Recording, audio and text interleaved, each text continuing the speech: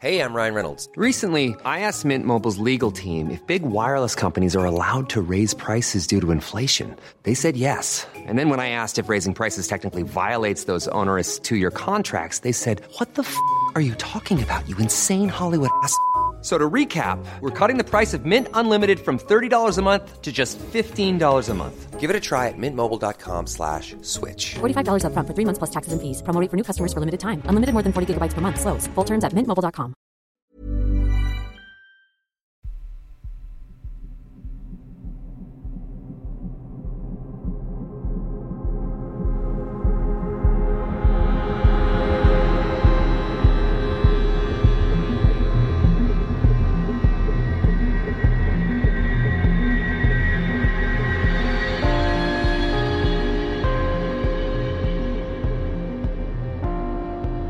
Hello and welcome to episode 174 of Real Life Ghost Stories. To kick things off this week, I would like to thank some of our newest Patreon subscribers. I would like to thank Georgie Watson, Claire Macmillan, Evie Killjoy, Andrea Farley, Dan Epstein, Mel Howley, Elizabeth Pryor, Hells, Faye Miles, Julie T, Bree Robertson, Rachel Hitt, Sandra Turan, T.A., Nell Hansons, Hannah Barton, Jenna Heath, Samantha Campbell-White, Rachel Henry, and Alex Vilk. Thank you so much for subscribing to the Patreon. I love you and appreciate you every single day. And I have a promo for you this week. Our promo is for the Whispering Woods podcast. The Whispering Woods is a podcast devoted to the darker side of life. Join Sarah and Toby as every Sunday they share true, scary stories of the paranormal, from ancient folklore to modern hauntings. Using immersive audio, The Whispering Woods transports listeners to another time or even realm. Join them as they explore the unimaginable and terrifying, relaying tales of the supernatural, from poltergeists to cryptids, the Hat Man to skinwalkers. So Sarah is a very lovely listener, and she does the Whispering Woods podcast with her son Toby, who is 12 years old and equally as lovely. And if you're looking for a spooky podcast in general, obviously the Whispering Woods is a go-to, but if you're looking for one that you can listen to with the younger people in your life, then this is definitely one to try out. I'm going to play the promo. As always, if you like it, make sure that you go and give them a listen, subscribe to their podcast. So let's hear it. Hello, and welcome to the Whispering Woods podcast. I'm Sarah, and this is my 12-year-old son, Toby. I've had that with sleep paralysis. What, a goblin? Nah, it's just a creature. Okay, but that was a bit of a bad stutter. Sometimes I want to hug him. Sometimes I want to scream at him. But mostly, I just want to scare him stupid. The legend of the Navajo Skinwalker, because that's the kind of mum I am. Join us every Sunday as I tell true tales of the paranormal in an attempt to terrify my youngest child. This type of being operates by an entirely different set of rules. Will it work? Subscribe and find out wherever you get your podcasts. And our film review this week. Our film review is Smile. Smile was released in 2022. It has 6.9 out of 10 on IMDb and 78% on Rotten Tomatoes. After witnessing a traumatic incident, Dr. Cotter starts experiencing frightening occurrences that she can't explain. As an overwhelming terror begins taking over her life, she must confront her troubling past to escape her horrifying new reality. I'm going to admit that I did not expect much from this film at all. I thought it was way too hyped. I thought it would end up disappointing, as often happens with modern day Hollywoodized horror films. You end up with this like really great ad campaign, and then you go see the film and you think, oh, actually this is a bit disappointing. But props to the marketing team who worked on this film. If you haven't seen the marketing for this film, it was so impressive. So they did things like they put actors at like prominent football games and stuff, and they had the actors just stand with this chin down, maintaining eye contact, really scary smile for the entirety of like football games and stuff. And obviously then they'd be picked up by the cameras at the football games, and they had smile, I think, on their t-shirts. Really good marketing, went viral on TikTok, which is kind of what you need these days. So I was impressed with that side of it, but I did think this isn't going to be very good. I went to see this film in the cinema. I went with Sinead from The Poisoner's Cabinet. Just as an FYI, there was a fight in the cinema while we were watching it. Loved it. I loved the drama. If anything, this film gets 5 stars for the fact there was a fight in the actual screen as we were watching the film. It was not a very aggressive or violent fight, but it was a fight nonetheless. And there was a group of teenagers that were at the film, like a whole row of teenagers. I say teenagers, they're probably like late teens, early 20s, university students, I'd imagine. And they were all watching the film, and they were kind of like chitter-chattering through it and being really dramatic when jump scares came up and stuff. And that never really bothers me in a horror film, because I do think there are horror films that are meant to be enjoyed with a group of friends on a Friday night, and this film felt like one of those films. I could imagine myself being a teenager and going to see that film with my friends and skitting and laughing and being really giddy, but also finding it equally horrific. And that's the kind of film that this is. It's a group watch, I think. The score to this film was incredible.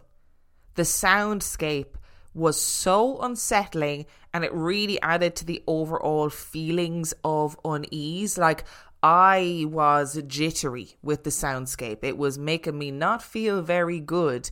And I guess before we go any further with this film, it comes with crazy trigger warnings. It is basically a film that is about suicide, and it's about people taking their own lives in really violent and, I'm going to say aggressive isn't the word that I'm looking for, just really violent ways. So if you're somebody who's been impacted by suicide, I would not recommend going to see this film. I can imagine that it is very triggering for people who have experienced suicide or witnessed to suicide or had somebody in their family take their own life. Just big old warnings for this film and for the rest of this film review, because I will be talking about suicide and I will be mentioning suicide.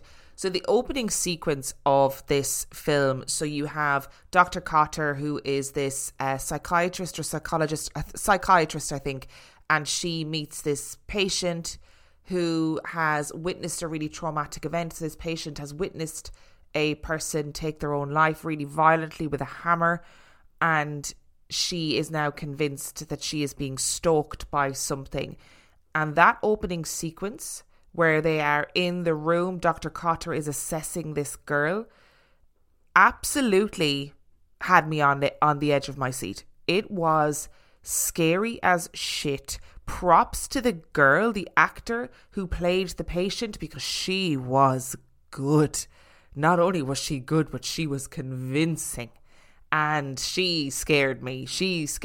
And there was no CGI with her. There was nothing done to make her appearance like more terrifying than it already was. She was just a normal looking girl. I use normal in inverted commas, you know what I mean. She was just a standard looking girl, and she acted her socks off in that sequence. And that starts then this horrific chain of events. And I guess if you're a fan of films like It Follows or The Ring, you will be a fan of this film. So it is a film that is all about basically being cursed. It's witnessing something traumatic and having that trauma follow you. That was my likes column, by the way, if anybody was not following along. That was my likes. Never said it at the beginning, but those are my likes. And now on to my dislikes. This film is full to the brim, full to the gills of jump scares. And jump scares, they just aren't my vibe. They aren't my vibe. Yes, they were very effective jump scares in that there was a lot of jumping, but I do find them obnoxious when they become overused in a film. And actually this film really relied on jump scares. For a marketing campaign that was all centered around the uncanny valley of people sort of smiling scarily, they used more obnoxious jump scares in this film than the impact of the smiling, which really annoyed me because I thought there's so much you can do with that smile, that absolutely terrifying grin that is frozen on somebody's face. There's so much more you could do with that than just relying on jump scare after jump scare after jump scare. And the thing about the smile being barely used as well is that actually it was only effective with some of the actors that they used it with. So like I said, the girl at the beginning, the patient who starts it all, she is brilliant. She was terrifying. Her smile was chilling. But actually in some of the actors, when they were doing the smile and it kind of, you know, obviously forewarned that something bad is about to happen, I didn't find them particularly scary. They didn't make me feel uneasy or on edge. There had to have been something more they could have done to utilise that smile and make it more disturbing, at least in the instances of some of the actors. And I did see, when I posted this on Instagram, I saw Kev from We Need to Talk About Ghosts made a comment about the entity that is in this film. And I really agreed with his comment. So he said that, you know, the film, he said positive things about the film, and then he said that he really disliked the entity. And I was so disappointed in what the entity eventually ended up being and looking like, because I felt like it ruined the film. It fell into that trap that I talk about all the time of having to have a visual representation on the screen of whatever it is you're trying to portray as a monster. And I just don't think sometimes it's necessary, or I think all we need is a fleeting glimpse. Having it on the screen for too long actually takes away how effective it is, and I thought that really let that part of the film down. And my final thought, my final dislike about this film, I understand that this film is a conversation about trauma, and huge amounts of horror films at the moment are leaning into the psychological impact of childhood trauma, of traumatic incidents, and using horror as a way to explore those incidents. So if you take Hereditary, for example, I don't know if that film did this well. There is no real subtlety in how they explore this. I felt like they really went ham on this horror film is about trauma, and it is about the horrible effects of suicide. And I think there were points when the actual concept of trauma as a real life horror kind of became trivialized, because they leaned so much into jump scares and also leaned really heavily into these really gory enactments of people taking their own lives, and people taking their own lives in as violent ways as possible.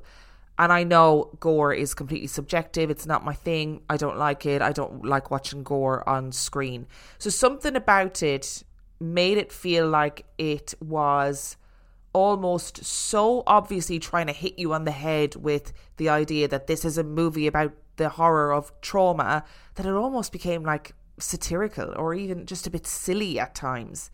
But here's the thing. I don't want to over-intellectualize it. Did I freak out when I came home after watching this film? Yeah, I was really freaked for the first time in a long time. Went to the cinema to watch it, came home, my house was dark. I was suddenly very aware that I was on my own in the house. I was freaked. I was freaked after watching it. Is it a jump scare film? Yes, but it's effective jump scares. Is it worth a watch? Yeah, I think so. If you can manage those trigger warnings, I absolutely think so. I'm going to give it a 3 out of 5. There was bits of it I really didn't like.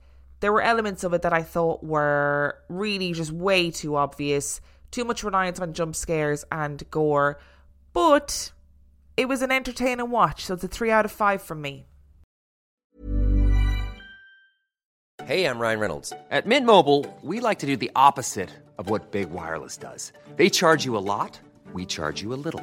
So naturally, when they announced they'd be raising their prices due to inflation, we decided to deflate our prices due to not hating you. That's right. We're cutting the price of Mint Unlimited from $30 a month to just $15 a month. Give it a try at mintmobile.com/switch. $45 up front for 3 months plus taxes and fees. Promo rate for new customers for limited time. Unlimited more than 40 gigabytes per month. Slows full terms at mintmobile.com. Hiring for your small business? If you're not looking for professionals on LinkedIn, you're looking in the wrong place. That's like looking for your car keys in a fish tank. LinkedIn helps you hire professionals you can't find anywhere else, even those who aren't actively searching for a new job but might be open to the perfect role. In a given month, over 70% of LinkedIn users don't even visit other leading job sites. So start looking in the right place. With LinkedIn, you can hire professionals like a professional. Post your free job on linkedin.com/people today. Which brings us to our story this week. Now, our story this week is based all around two really interesting theatre ghost stories that I came across and really loved. So the wonderful Nick from the Poisoner's Cabinet bought me a book called Stage Ghosts and Haunted Theatres by Nick Bromley, and it's a really good book, would highly recommend it, really funny and well written. And in that book there were a couple of really interesting stories that I wanted to dive into today with you guys, and there is a particular reason why theatre is having a pretty big theme in my life at the moment. It's having a moment in my life. So let's just crack on and get straight into the story. By the time this episode airs, I will have just finished producing a run of Macbeth. Now, I've spoken about Macbeth before, but in case you missed it, let's do a really brief recap of what is considered to be a play that is wrought with bad luck and intense theatre superstition. There are lots of theories as to why Macbeth is considered to be an unlucky play. Many theatre folk still to this day refuse to say the word Macbeth when referring to the play itself, and instead use the term the Scottish play instead. Theatre folk will generally have different stories as to why the play is cursed, but according to study.com, these are the main reasons as to why the play has such a bad name. Shakespeare intended to flatter King James I with his portrayal of him in the play. However, James I did not like the play at all, and the bloodshed and depictions of violence made him so unhappy that he ordered the play to be banned. The play was rewritten in a less violent tone and performed in 1703. But the worst storm in English history broke out during the run of the play. Several towns and cities were destroyed and 500 sailors were killed. The original text of the play was restored before the play was performed again. In 1849, thousands of New Yorkers were outside of the Astor Palace Opera to protest the actor William Charles Macready. The mayor called the militia on the protesters, causing the protest to turn into a riot. 22 people were killed and hundreds were injured. Abraham Lincoln read passages regarding Duncan's assassination to his friends a week before he himself was assassinated. In 1882, one of the actors accidentally stabbed another actor in the chest on the closing night of a production. The actor did not die, but he was significantly injured. In 1928, a set fell down on the actors at the Royal Court Theatre during a rehearsal, seriously injuring some of the cast. The weekend before opening day, a fire broke out in the dressing room. In 1937, an absolute disastrous situation overcame the cast preparing for the play at the Old Vic. The director and one of the actors were in a car accident on the way to the theatre. The dog belonging to the founder of the Old Vic, Lillian Bayliss, was hit by a car a few days after this car accident. Laurence Olivier, the actor cast to play Macbeth, lost his voice due to a cold just before opening night, resulting in the play being postponed. A 25-pound stage weight fell and narrowly missed Olivier, and Bayliss died of a heart attack right before the final rehearsal for the show. In 1947, an actor was stabbed in the final sword fight of the play and died from the resulting wounds. In 1970, the actor playing Macbeth died from heart failure during Act 2 of the play. Most recently, in 1998, Alec Baldwin sliced open the hand of another actor during production. It's probably accurate to say that Macbeth is one of the world's most performed plays, and as a result of that, statistically, the number of negative incidents associated with it are just bound to be higher. That doesn't stop the belief that the play is just simply unlucky, however. There are even some who believe that Shakespeare used real spells in the original production and the play was cursed by a coven of witches. Whatever you believe or whatever theatre folk believe, superstitions are still rife within the performance industry. And it really is little wonder why. Having just finished my first show as a producer, which was performed in a 700-year-old building with an admittedly disappointing lack of ghost stories, I thought it was best to celebrate. And to celebrate the end of the show, I thought it fitting to delve one last time into two great theatre ghost stories. Brighton is a busy and bustling seaside town on the south coast of England. And on the 6th of June 1807, the Theatre Royal on New Street opened its doors for the very first time. Its popularity fluctuated with the tastes of its middle-class audience, and it changed hands multiple times. In 1866, the building was purchased by Henry John Nye Chart, who made the decision to refurbish the building, to modernise it and make it bigger, to accommodate for larger audiences. And while he was successful in updating and improving the theatre, it was his subsequent widow, Mrs. Ellen Elizabeth Nye Chart, who really turned the theatre into a roaring success. She just fundamentally understood her audience, and as a result, she booked shows that brought the punters in. She introduced an annual pantomime, which for non-UK and Ireland listeners is a musical comedy adaptation of a fairy tale that is traditionally staged around Christmas time. And she also introduced a flying matinee, which consisted of loading up an entire cast, crew and set from a London West End production onto a train, getting them to Brighton and on the stage within hours, and then reloading and getting them back to London for the evening performance. She was nothing if not revolutionary in the realm of theatre bookings. Not only this, but she was a firm set in her belief that theatre should be accessible to all and enjoyed by all, and would put on special free performances of shows for the staff and residents of the local workhouses. It seemed that Mrs. Ellen Elizabeth Nye Chart was somewhat of a powerhouse and an all-round good egg. And of course, after her sudden death in 1892, it seems that she never truly left the Theatre Royal. The stories of owners and directors haunting their theatres after they die are 10 a penny. And it's difficult to understand why this is. Is it because they lived and breathed theatre and it was their home and they just can't leave? Or is it simply checking in to see how their life's work is faring up as time passes? Whatever it is, Ellen Nye Chart is one of the most frequently seen apparitions in the Theatre Royal. She appears as the Lady in Grey and can be seen rocking chairs back and forth as though checking their stability. She appears bustling down corridors and recently was spotted in the Royal Box sitting and watching a performance, and so vivid was this apparition that a man literally inquired at the box office as to whether there was a woman in the Royal Box. He had looked up and seen her and was shocked by what he saw, and the next second she had disappeared. The box, tickets, they weren't sold that night, and it was locked. The Theatre Royal is not only home to the ghost of the Grey Lady, but it is also home to the ghost of a little girl who runs through the corridors backstage, giggling and hiding among the costumes.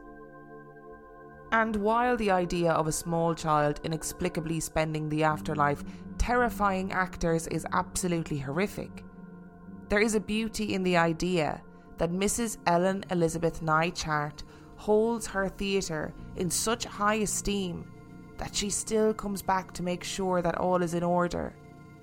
In fact, there is a plaque in the foyer in her honour that reads, "Many of us will, on the reoccurrence of your invitation, be in the world of shadows.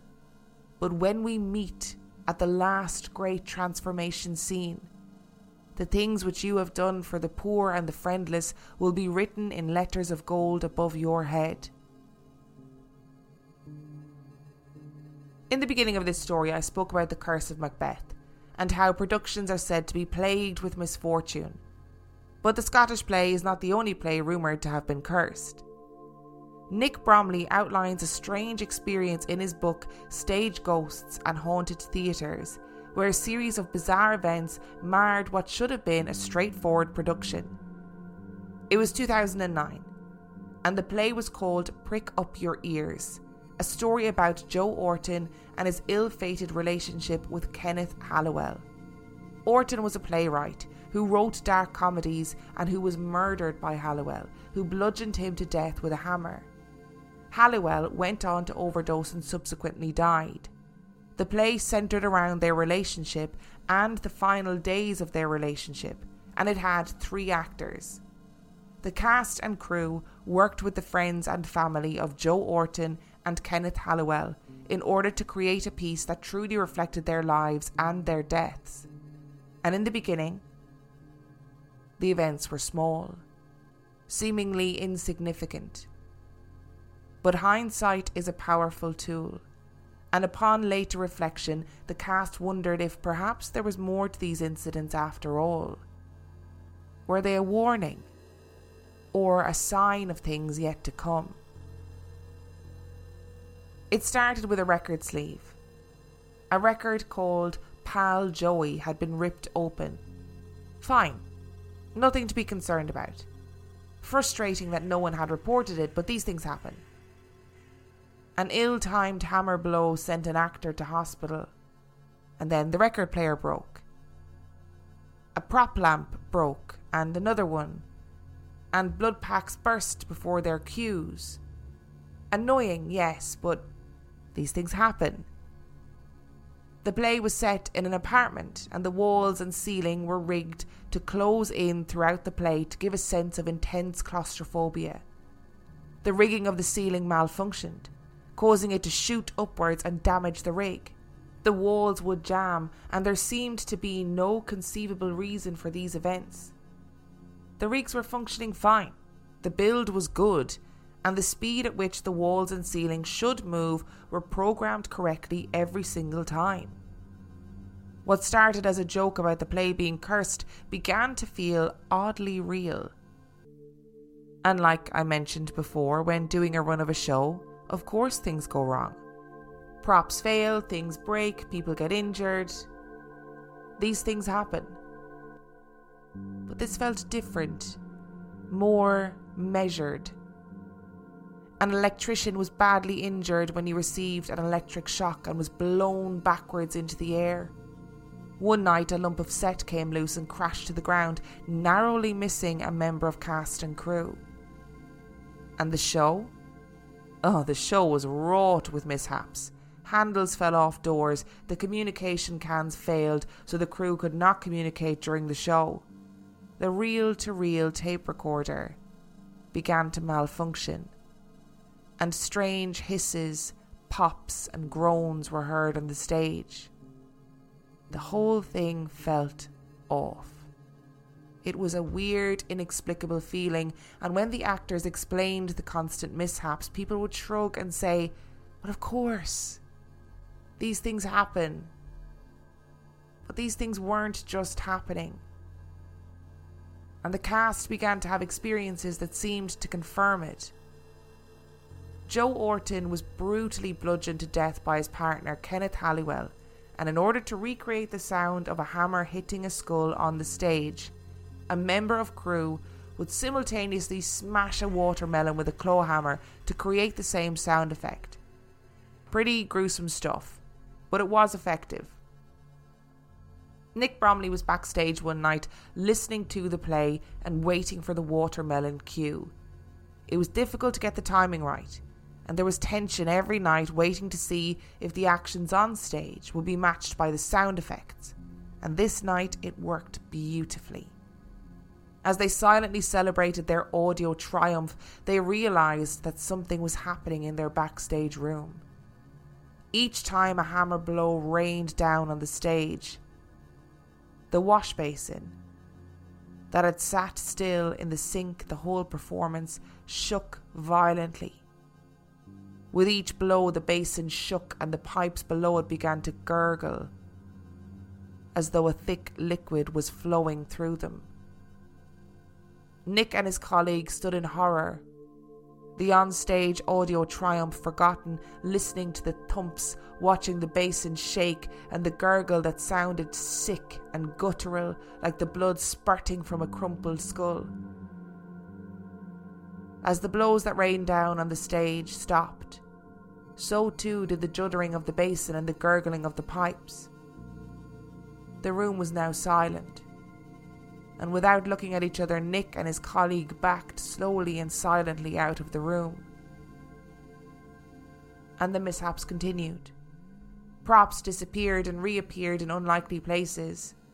At points, the side of the stage was so cold that the stage managers were forced to wear hats and scarves and big coats. The mishap seemed to be relentless and followed the production from venue to venue. During one particular performance, Nick and the deputy stage manager were standing side stage during Act 2 of the play. All was going well on stage, and it had been a night of few mishaps. As a hush descended on the stage during a particular quiet moment, both Nick and the deputy stage manager heard a knock on a steel door close by. It was loud and clear, a distinct rapping of knuckles on cold steel. Nick was so sure that someone had knocked that he opened the door slowly and quietly in order to see who it was and have stern words about the stupidity of knocking on a door mid-performance. The door opened to a coal cellar which was completely empty, devoid of any human life, devoid of any life at all. Empty, except for a sign which read in all capitals, "Mind your head." A few days later on set, a metal sheet came loose on set and crashed right down onto Nick's head. Now, the mishaps, missing props and strange incidents continued. But our story does not end when the run ends. Because a few years later, Nick had moved on from the tricky run of Prick Up Your Ears, but it would seem that whatever had plagued the run had not quite finished with him. Nick had always suspected that the bad luck that they had experienced on the run was linked to Joe Orton, that his spirit had somehow aligned itself with that play, and he had made himself known by causing both minor inconveniences and serious near misses. In life, he was famous for his dark humour and his exploration of the darkness of man through comedy. So it would make sense that in his death, his way of communicating would be wrought with violence and threat. Nick was now working on a production of one of the plays that Joe Orton himself had written, a play called What the Butler Saw. Having not read the play, he decided to pop out and buy a second-hand copy in order to brush up on the plot. On the back cover was a picture of Joe Orton, semi-naked and lounging provocatively in his chair. Nick placed the book side down, but each time he returned to his office, the book was placed picture side up, and Joe Orton's face with a suggestive look was watching him.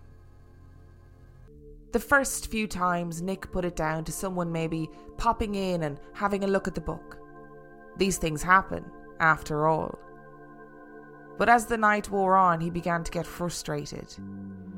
During the second act, he started to get that prickly sensation as the sound system popped and hissed and emitted strange groans, a malfunction that they just hadn't heard before.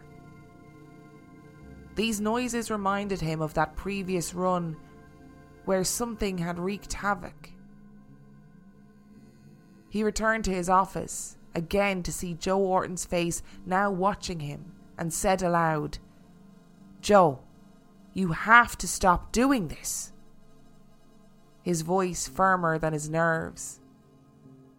Later that evening, as the stage management team wrote a report of the night's run, Nick recounted the story of Prick Up Your Ears and his inexplicable feelings of unease about the sound system and the book being turned over again and again. Aloud, he said to his colleagues, "It's just got to be bloody Joe," and deftly hit save on the report on his computer. The screen went black. Nick hit the return key a couple of times, perplexed as to what the issue was. The screen re-illuminated, and there, on the screen, in black and white, was a message, somehow typed in the darkness. It wasn't me. So like I said, I came across that story in the book Stage Ghosts and Haunted Theatres by Nick Bromley, and it's genuinely a really good book, would highly recommend it. And that story gave me the chills. But before we start talking about that story, what is it about little children ghosts in theatres? There is simply no need. What are you doing there? I mean, really, how many children are dying in theatres? Not that many. I would safely assume that not that many children are dying in theatres, and I just don't know where they're coming from. Why are you running around giggling and hiding in amongst the props and the costumes? Because let me tell you, if I saw somebody dead or alive interfering with costumes or props, I'd be going, get your grubby undead hands off of my stuff, or else I'm getting a priest in here and we're getting an exorcism done. The end. Is it a case that people are in, the backstage area of theatres, which are often sort of little warrens, like windy little small corridors, and it's always really dark, and, they're quite creepy places. So are they seeing things and then thinking, oh God, was that a small child? Or they're hearing things and thinking it was a small child? Because I don't really understand why there are so many theatres that are haunted by small children, genuinely. I understand, as somebody who is, a nicely skeptical. I'm open to anything, but I'm pretty skeptical at the same time. I would understand why directors and theatre owners would come back and haunt their theatre, or there'd be some sort of like residual haunting or whatever. I understand why that would happen, because often these people gave their life to the theatre, and it was the love of their life, and it meant the world to them. And then suddenly you're taken away from that world. Are you going to want to come back in and check on things, or is the routine that you had when you were alive going to be replaying in your death? Like, maybe. I'd kind of believe that. And I wanted to include the story about Mrs. Ellen Elizabeth Nye Chart because it is a Brighton-based story, and Brighton has a very important place in my heart. But also it is a story that I thought, good on you. As a woman in that time period, she took over theatre, got good theatre in, did all these really innovative things, and also opened up the theatre to less fortunate people in society, to open up theatre to people who were living in the workhouses, to give them the opportunity to go to theatre. Like, is that going to kind of give you food, give you, shelter, whatever? No, it's not. But it does give you a cultural experience that takes you away from life for a period of time. And I just loved her story. I thought it was great, and I loved the dedication to her that is in the foyer. But in saying that, with that lovely story, we need to talk about the main event of this episode, which is the story of Joe Orton. I did not know this story. I know the play What the Butler Saw. I'm not a fan of it, but did not know this story, and it's a really interesting read. I don't know if calling it an interesting read is appropriate.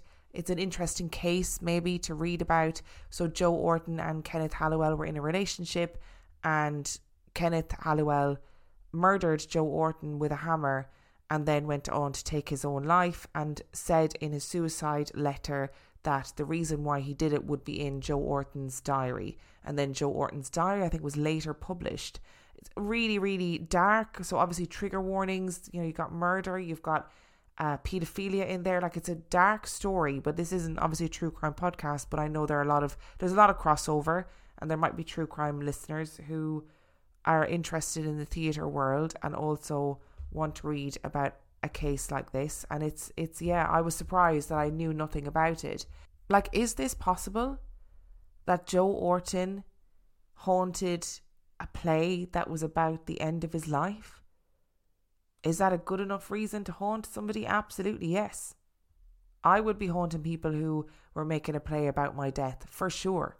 And like I said, the family and friends of Joe Orton and Kenneth Halliwell were consulted the entire way through the process. So I didn't see the play, but I'd like to assume the play then is appropriate and also respectful. I don't know how I feel about this story. It really gave me chills. That last sentence, that this message was typed on the computer, it wasn't me. And I do think fundamentally that things go wrong on set. Things go wrong all the time. Things go wrong on stage. And because everything is about human responsibility when you're putting on a play, people don't like to take that responsibility sometimes. So I wonder if it's sometimes easier to be like, oh, well, you know, it's haunted or the place is cursed. Not that somebody, a human, didn't do their job properly. And that sounds like I'm being really critical, but I don't mean it like that. I just mean that sometimes it's easier to blame external forces than go, oh shit, actually I didn't do that properly and I'm going to get absolutely roasted when people find out that I didn't do my job properly. But it's that last bit of, Joe, you have to stop doing this, and then the screen saying it wasn't me. That bit is weird. And the bit with the mind your head plaque, I know it can seem really innocuous and it's like putting patterns together where maybe patterns don't exist, but I found it very strange. I found that whole story a bit unsettling, to be honest. And I mean, we've asked the question time and time again.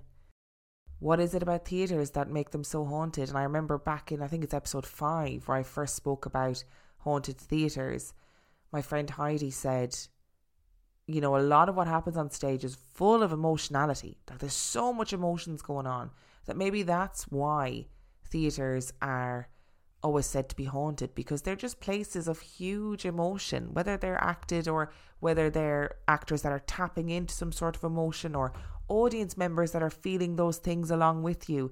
Like, are these big emotional spaces being created that allow for these hauntings to happen? I don't know. Is Macbeth cursed?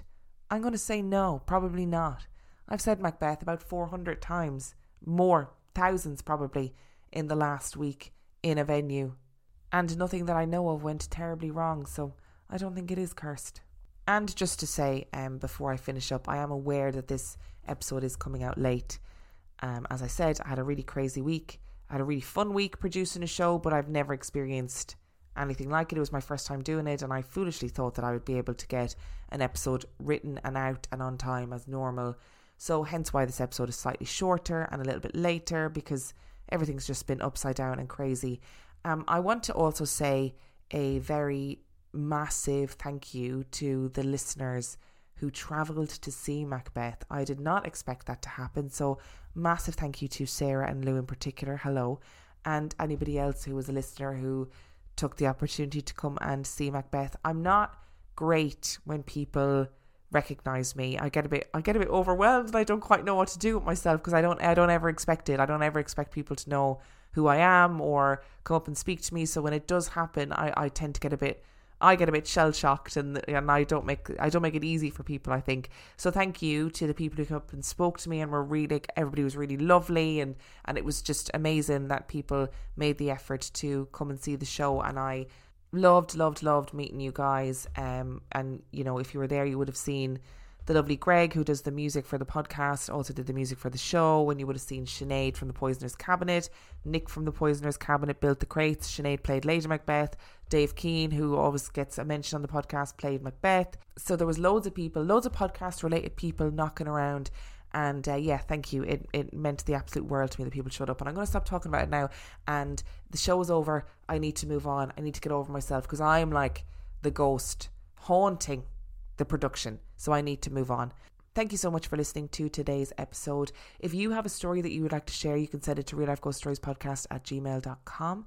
If you want to check out the website, you can do so at reallifeghoststoriespodcast.com. If you are desperate for more content, you can sign up to patreon.com/reallifeghoststories, where for $5 a month or $2 a month, you get access to heaps of extra content, as well as every single main and mini episode completely ad-free. And on that note, I shall see you next time. Planning for your next trip? Elevate your travel style with Quince. Quince has all the jet-setting essentials you'll want for your next getaway, like European linen, premium luggage options, buttery soft Italian leather bags, and so much more. And is all priced at 50 to 80% less than similar brands. Plus, Quince only works with factories that use safe and ethical manufacturing practices. Pack your bags with high-quality essentials you'll be wearing for vacations to come with Quince. Go to quince.com/pack for free shipping and 365-day returns.